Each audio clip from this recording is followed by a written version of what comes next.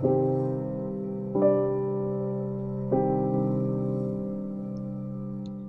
is The Gemara Goes Green. I'm Davi Frank. Today we'll be learning Harot from Taanit, Daf Yudalad.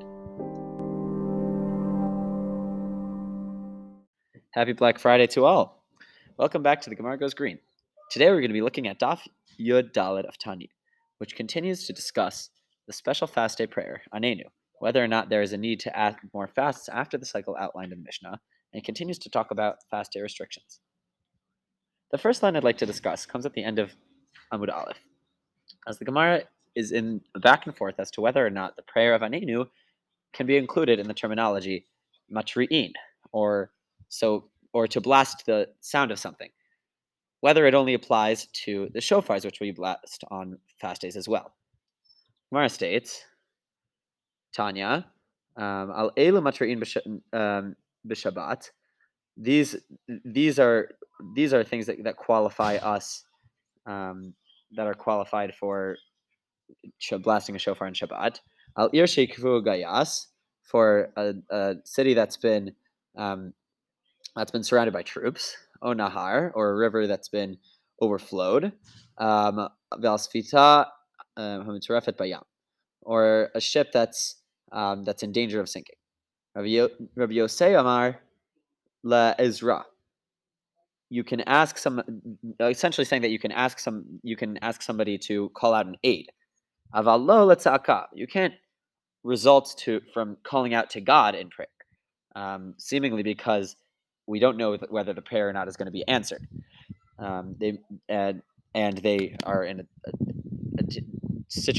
dire situation, and they need saving immediately, which can only come about by actually asking other humans in order to do it with them. The Breita here emphasizes that one is only suggested to cry out for help from other people, and not from Hashem, as we don't know whether the prayer will be answered immediately.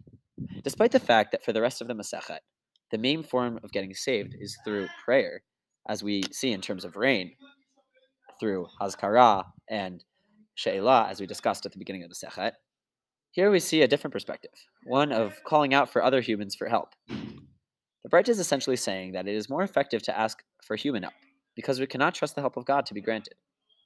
In our world, we must take this message to heart, emphasizing the fact we need humans to collectively help out others, and the cooperation and compassion that people have towards each other will save us from destruction. As we've discussed in previous episodes, we need to turn to God at some points as well, but if we really want immediate change and effective change, we must turn to our fellow humans to prevent harmful effects of the climate crisis.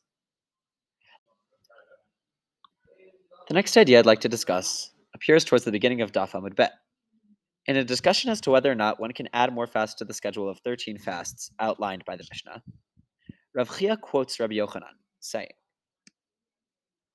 Amar Rabbi Yochanan, Lo shanu ela l'gshamim, aval l'shar minei paroniot, mitzanin v'holchin ad she'anu min hashamayim. The Gemara here establishes that the 13 limit of fasts only exists for issues directly related to rain, seemingly because it is a seasonal catastrophe.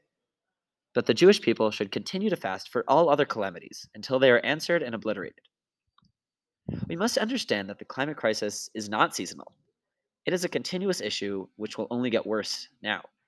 Therefore, we must all fast. We all must quote unquote fast by both preaching and living a sustainable lifestyle, and continue to fast and put more and more effort into fighting climate change until we find our solutions.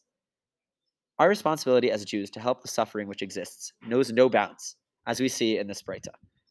And we must embody this value in our world in order to properly end the climate crisis, which has already caused and will continue to cause even more suffering for all living beings. The last idea I'd like to discuss comes around the middle of Amud Bet, when the Mishnah says, and I quote, Avru elu v'lo nanu, v'matzin v'masal matan, v'minyan v'nitziyah.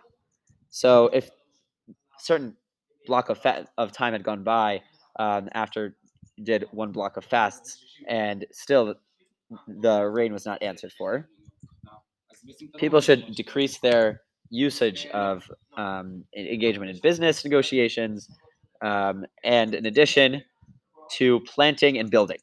So the Gemara immediately says, Tana, bibinyan shel simcha, nitziyah shel simcha.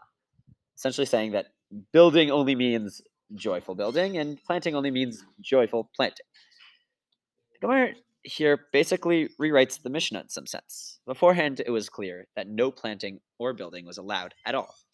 And now it essentially says that only essential plants can be planted and essential building can be performed, but not those whose purpose is simcha, which in this context means happiness, which isn't a glaring need.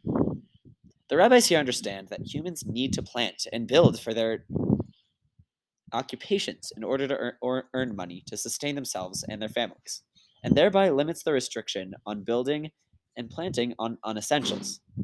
In our world, we must make sure we are only wasting and breaking sustainability quote unquote rules for essential items, and to try not to be overly generous with the word essential.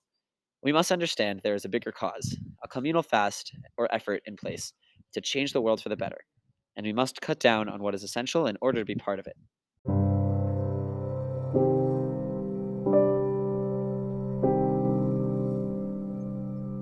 Shabbat Shalom, and see you all tomorrow for Daf Tet Vav and the conclusion of the parak.